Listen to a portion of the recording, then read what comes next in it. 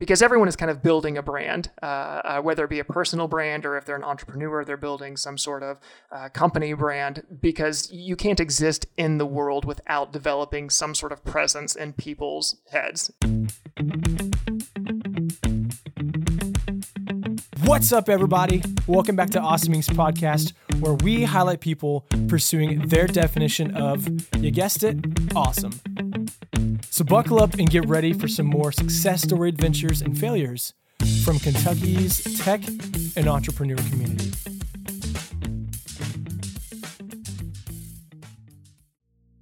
Hey guys, thanks for checking out this episode of Awesome Inc.'s podcast. This is the first time I've ever done this over a Zoom recording, so I'm pretty ecstatic. I'm sitting down with a good friend, Adam Brown, who runs Marrow here in Lexington, Kentucky. Really excited for what you guys are going to hear from him, and he's a stellar dude with some amazing flow. If you haven't checked out his hair, you're missing out. So Adam, thanks again for working out these kinks and meeting me virtually. I currently have a background from Mario from the Nintendo 64. I know it made you smile, so I'm glad that today is already starting off well. Yeah, man, I tell you what, the mid-1990s, they were a trip, and a lot of that is thanks to Mario 64, so I'm happy to see it come back to life again. Well, good. Well, hey, let's go ahead and just dive in. I want the next little bit to really highlight all that you're doing in your background, because you're really impressive, and you've been a staple in our community over the last couple of months.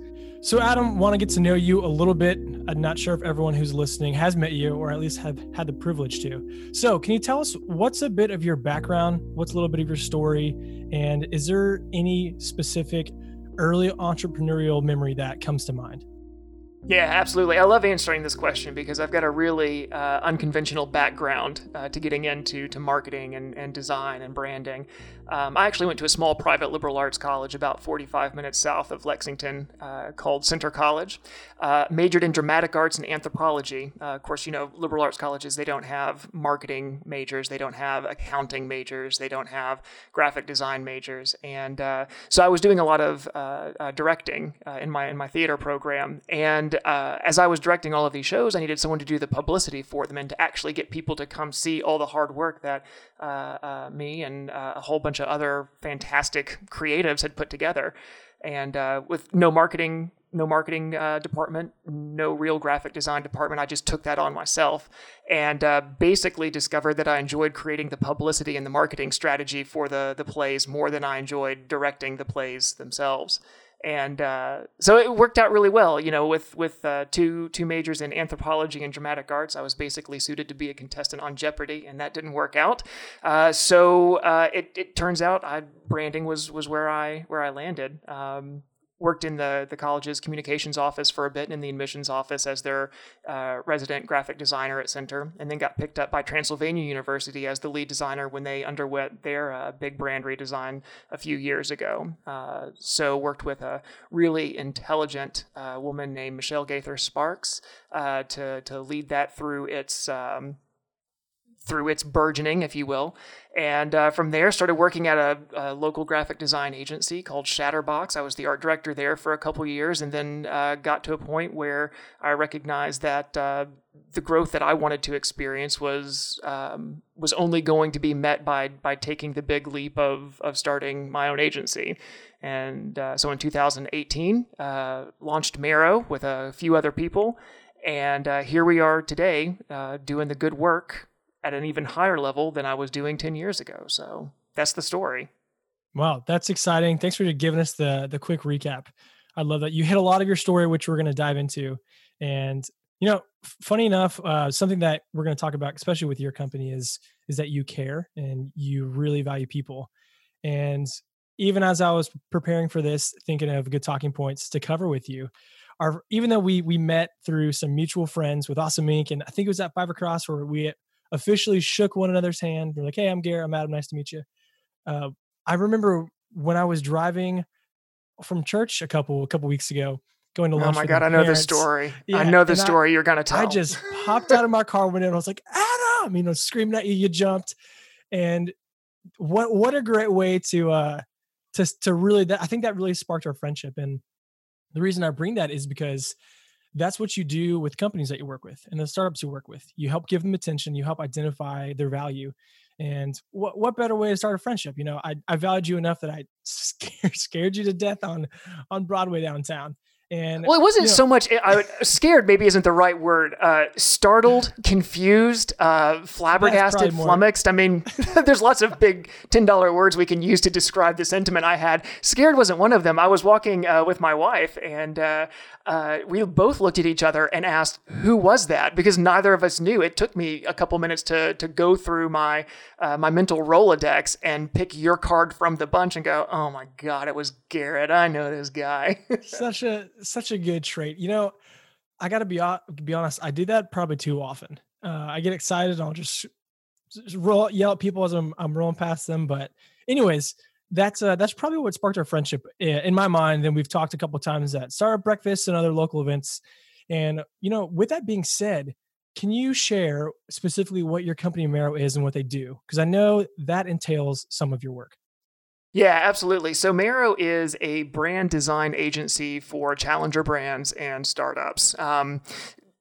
We could probably pick that apart just a little bit if we've got the time to do so.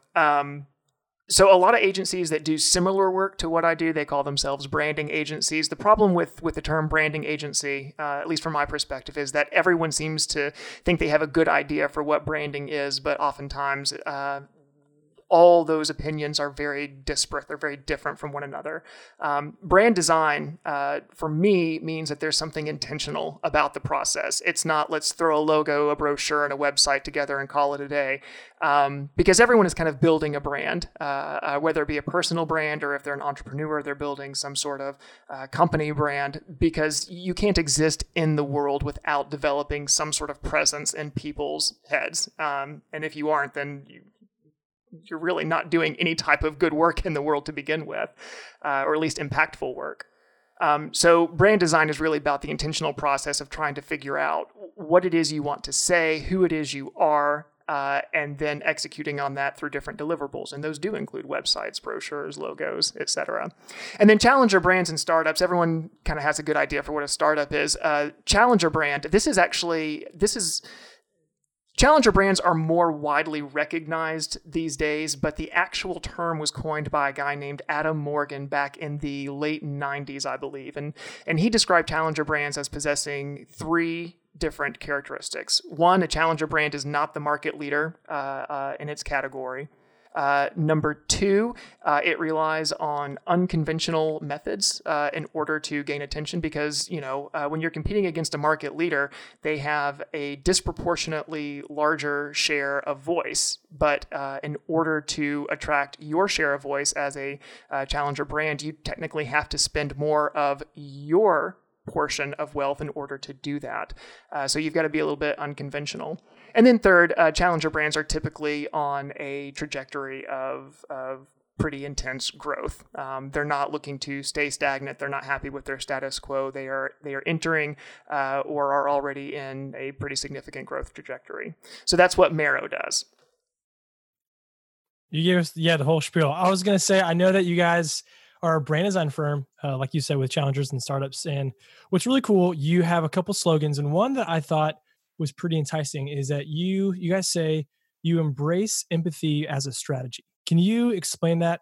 And I know a little bit that has to do with helping people tell a story, their why. Would you mind talking about that? Yeah, actually, I would. Let me explain this by taking you through a little bit of a narrative. That'd be great. All right, so let's say you are you're on the internet. It's the middle of the day, and you're visiting your favorite Twitter personality, and they send you a link to something that they really want you to check out. And as soon as you go there, you open up the webpage, and immediately you're met with this really great paragraph talking about this incredible information that they're really excited to give you. And they talk it up for a few more paragraphs, and you realize that we're doing a little bit of search engine optimization at this point. We're feeding the search bot all the fun buzzwords that we want them to recognize us for. And then when we get to the very end and we think, all right, here is the meat of the presentation, you're actually met with a form wherein if you want the goods, all you have to do is just give this guy your email address and he'll put it right in your inbox. That's annoying. It's really, really miserable. And it's not empathetic at all because that is a trade. And so one of the things that I tell clients is that when we're talking about empathy, we're talking about the difference between generosity and reciprocity. In the example I just gave you, that's reciprocal. That's a very transactional thing. That is, I've got something that I think you want, but you've got something that's immensely more valuable to me, and that's your email address. That's a direct line of communication into your inbox, and I'm going to make you trade that for whatever I have to give you.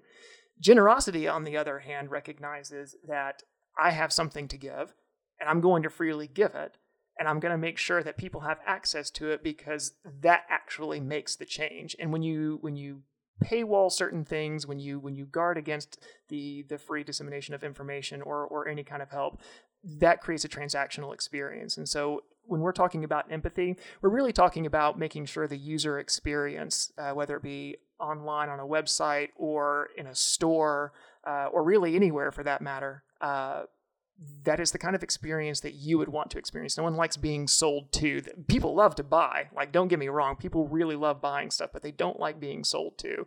And so we try and create an experience with our brands that we work with that engenders that kind of relationship between the seller and the buyer, if you will.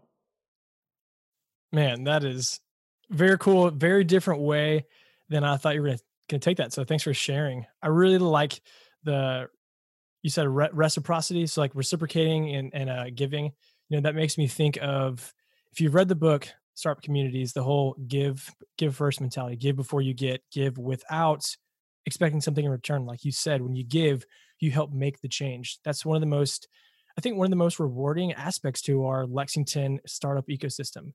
We have a lot of people who enjoy giving, not so they can get something necessarily in return. Yes, for business. Yes, for emails. Like that's how you have to function. But just in terms of community events, through contacting, through networking, that's how we help build one another up. And you do a lot with startups. How does embracing empathy work well with your business? Well, it is basically the way that I handle every client interaction. I'm an entrepreneur myself. I understand what those struggles are like. And here's the thing to recognize, value is incredibly subjective. The way this is embodied, probably most tangibly at least, is the way that Marrow handles pricing. We work on a value-based pricing system, which basically means that when I start working with a client, instead of asking them, what do they need, and then I give them my hourly rate or what have you, we work backwards. I try and figure out what it is they're trying to accomplish, right? What is the value that they need in their business? And what does that look like? Is it more time to spend with the family? Like, do they need to automate some form of their business? Do they need to create a higher price tag, for their goods and services? What does value look like for them? And then we try and figure out, okay, well, how can Marrow help create that value? And that's a lot of what branding is. It's some people refer to it as value added. I prefer Rory Sutherland. He's the vice chairman at Ogilvy. He says it's not value added, it's value extracted. The value is already there, but trying to find a way to frame it and articulate it is really important. And so, Marrow works with clients to figure out what value they're hoping to create, how Marrow can facilitate that, and then Marrow works within the budget that the client has to achieve the value they want to create. So if let's say, a company comes and they're looking to generate, $100,000 in additional revenue every year, and Marrow can figure out a way to do that. Well, then we price proportionate to how much value they want to create, and then I go back through and figure out what things Marrow can do to create that value for them. And that's very different than what a lot of agencies do, where they have this one thing that they execute on really well. Maybe it's a digital marketing strategy, or they do logo design, or any number of other deliverables that they can give, and they price those and they sell those to clients. Marrow, on the other hand, figures out what value the clients want to create and then reverse engineers whatever we can do in order to provide that end result for them. Man, that's great. You said a couple of things that I want to continue following up on. And again, I have some thoughts I want to run by you. One thing that you talked about is value extracting. And I wanted to talk about, I know the last handful of years, you have been immersed with being in the creative world, helping brands discover their identity. That's something that you're passionate about, something you've stated very well, even during our time together, from things of developing brand messaging at Transy as their lead designer, helping social causes, nonprofits, and some clients through brand design upheaval, like really, really cool stuff. How have you been able to extract the value from all of those experiences and let the rewards come to fruition with Marrow? It really depends on how you want to view success. Framing is a great way to change whatever reality that you find yourself in. Look, I could, if I choose a metric for success, let's just say, Marrow needs to be a $50 million a year company. If that's the way I frame success, then Marrow is by all accounts a complete and total failure. It's not doing at all whatever I had set out for it to do, if that's the metric. But if you look for other intangible metrics for success, is Marrow personally growing year over year, both in terms of its culture and identity, but also its revenue? Well, yes, it is. So in that regard, Marrow is a success. Is it creating a longer list of clients every year? Yes. So that is a metric for success that I've chosen for the company. So in terms of extracting value, it really comes down to defining what value is. And value is incredibly subjective. What may be valuable for me may not be valuable for somebody else. And so when I talk about value-based pricing and working with clients to figure out what they value, that takes the conversation out of my hands. It doesn't matter what I value. What really matters is what does the client value? And then, like I said, reverse engineer what Marrow can do to help them reach those goals. So it's the recognition that value is subjective and that what we determine to be the greatest form of value is personal to each individual has helped me shape my idea of what's valuable to me and Marrow, and hopefully has helped clients shape what's valuable to them. So cool to hear your explanation of that. And continuing on with literally where you left off, how do you see your business help strengthen the Kentucky startup community? Here's the thing that I love about founders, particularly startup founders, is that they are the most optimistic contrarians that the world has to offer. I consider myself a contrarian, but I also consider myself fairly optimistic as well. And it takes a great deal of confidence, like verging on arrogance almost, to say everything in this category sucks and I think I can do it better than anybody else. That is literally the modus operandi of every single startup founder is, this is terrible, but I can fix it. And I'm willing to be told, no, I don't like this very much. It's not very good, and still persist to create change. So Marrow's role in all of this is to be a challenging force for good within other startup companies and challenger brands. I really hope that specifically in this market, Marrow works with clients outside the city and outside the state of Kentucky as well.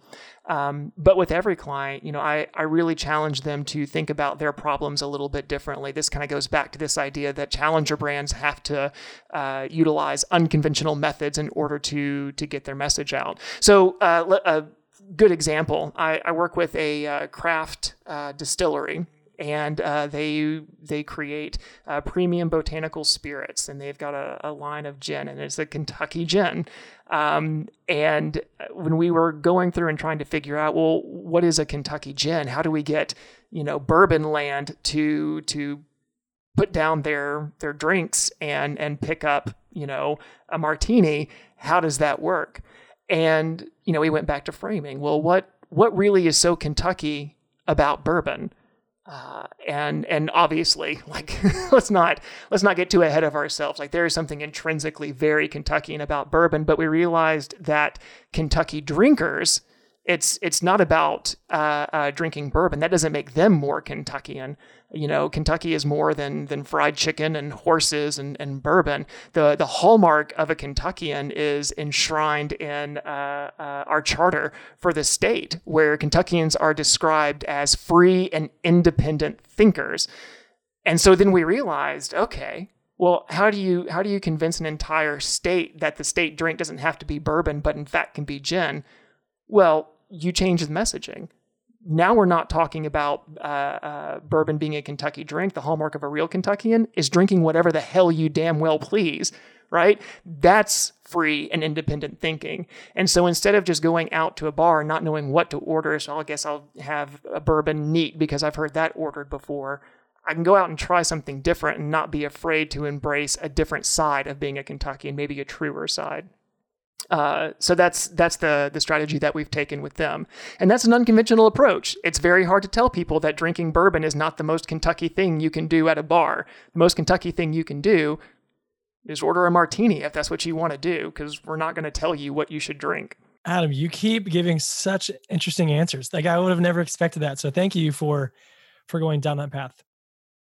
One thing, I wasn't going to bring this up, but I think it's great. You know, you're talking about being a challenger brand, helping startups and honestly, anyone who's a client of yours, helping your clientele utilize unconventional methods. Well, guess what? We are living in such an unconventional time right now with this COVID pandemic. Yes. These unconventional, these uncertain, these challenging, these difficult times, these historic times. Every email you've seen from anyone in the government, that's what you keep seeing. Not even the government, though. It's all the marketing messages as well. Like, somebody who I ordered like a pair of shoes from 3 years ago is now telling me how much they care about me and their workers. And I, quite frankly, I don't care. You can hear my voice is now elevated. I'm ready. I'm ready to throw some shade. Let's do this. Well, I'd say the opposite of throwing some shade. Would you mind? Really? Yeah. Would you mind shedding some light on how you guys at Marrow, how your team is rallying together and being creative with everything going on? What's some of the secret sauce, so to speak, that you guys are doing that is different than everyone else's unconventional method? All right. Well, a couple of things. One, Marrow is in a pretty good financial position to weather the COVID-19 storm, if you will. And so where it's been possible, we have spoken with all of our clients and tried to figure out a way to help make sure that they're not being overburdened financially. It does us no good to extract money from clients that may not be in a position to afford their monthlies, if you will, which, by the way, is empathy, right? That's a great example of that. Another thing, and I have to say, I cannot take credit for this, but I will go back to the gin client that I referenced earlier. They got hit really hard. They were getting ready to launch their product into 70% of a particular. I don't know how much I can reveal regarding the names of all of these things, but there was a grocery store that they were going to release their product into 70% of all the grocery stores within the state. And the COVID-19 crisis hit, and so they couldn't do that anymore. And so the founders, they had an incredible idea. They decided, well, let's do a gin party online virtually. And so they're working to set this up with the grocery store chain, where they will the grocery store will basically provide a shopping cart already stocked digitally. So you basically just click to add to your shopping cart. The gin is also added to the shopping cart, and then what they're going to do is broadcast a Zoom. Presumably right now, that's what it'll be, talking about how to mix drinks effectively, how to bring the spirit alive, during quarantine, and do it all digitally. And so we're working with them to help, get that tied up. That's really cool to hear. Again, that goes back to giving and not really not receiving anything. So did not know that. But you do get something back though. Right? That's the true. whole thing about generosity. That's like the big secret of being generous, is that really whatever you give away, you tend to get back in some measure. And now I'm not advocating that like brands forgo whatever revenue stream that they need in order to survive. Like there's a difference between being generous and being stupid. But what I am suggesting is when you show the kind of generosity, and generosity comes in a lot of different forms. It doesn't have to be giving away something for free. It can just be going above and beyond. It can be embracing the small things to add a little surprise and delight for your clients or your customers. Generosity always, at least in my experience, and I will admit that I'm a fairly privileged person, all things considered, generosity has always come back in some measure in a way that has made my life better and has allowed me to help. It has allowed me to be more generous for other people in the future. It kind of compounds. Very, very well spoken. That I do agree with you. I was thinking on that comment more so from the standpoint of, hey, they're providing a cool way to teach about, hey, here's how you mix drinks. And I see exactly where you're coming from. And I totally agree with you, especially on the part of there's a difference between being generous and being stupid. So I totally get that. Well, Adam, I actually don't know if I asked this earlier, and that's on me. Why the name Marrow? Oh, this is a great question. Why do you think Marrow?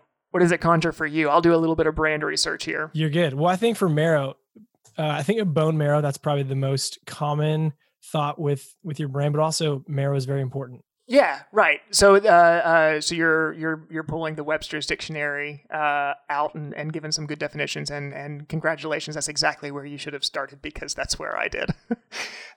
So marrow has a couple different definitions. One, you're right, bone marrow, and bone marrow is actually a significant site of blood cell production in the body, and so the way that I metaphorically conceptualize this is, not all companies are brands, right? You've got some good businesses and you've got good companies, but not all of them really exude a kind of brand element. They don't have that culture. They don't have that blood flowing through them, that life. And so marrow, in effect, is the site of blood production, life production, culture production, if you will, for companies. Early on, we toyed with the idea of describing marrow as a place where, businesses become brands and brands become movements. And that was in direct response to this idea that marrow is the site of blood cell production and life.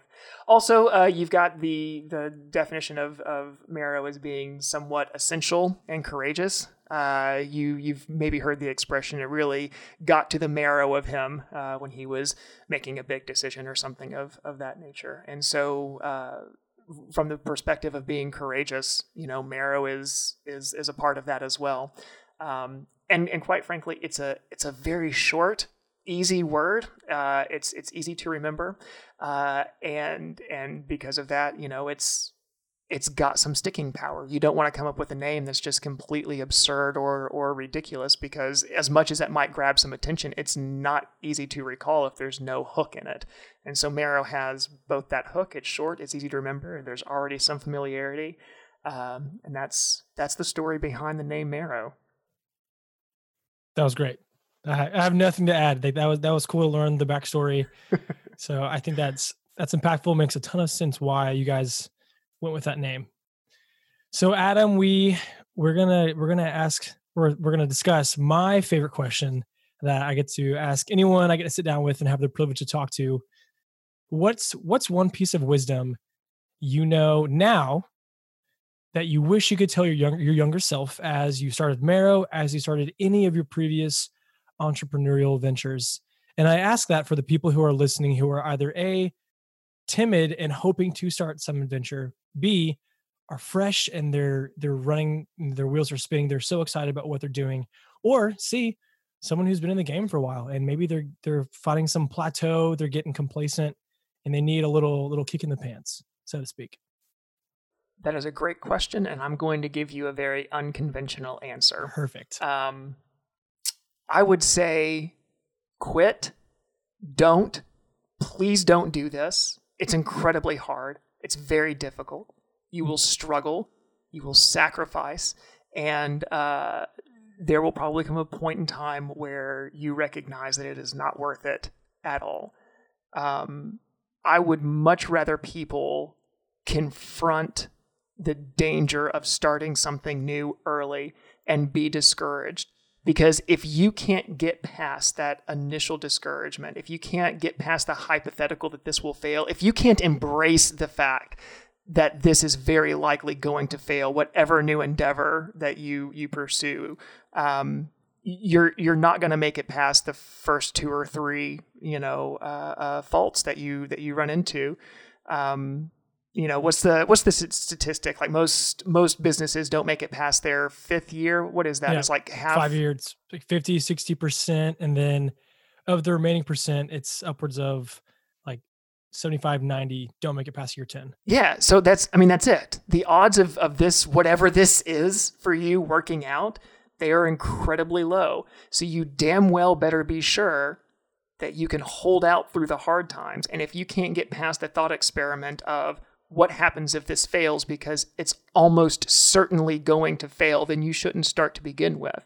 When I talk about contrarian optimists, like it's not enough just to be contrarian. It's not just enough to be optimistic.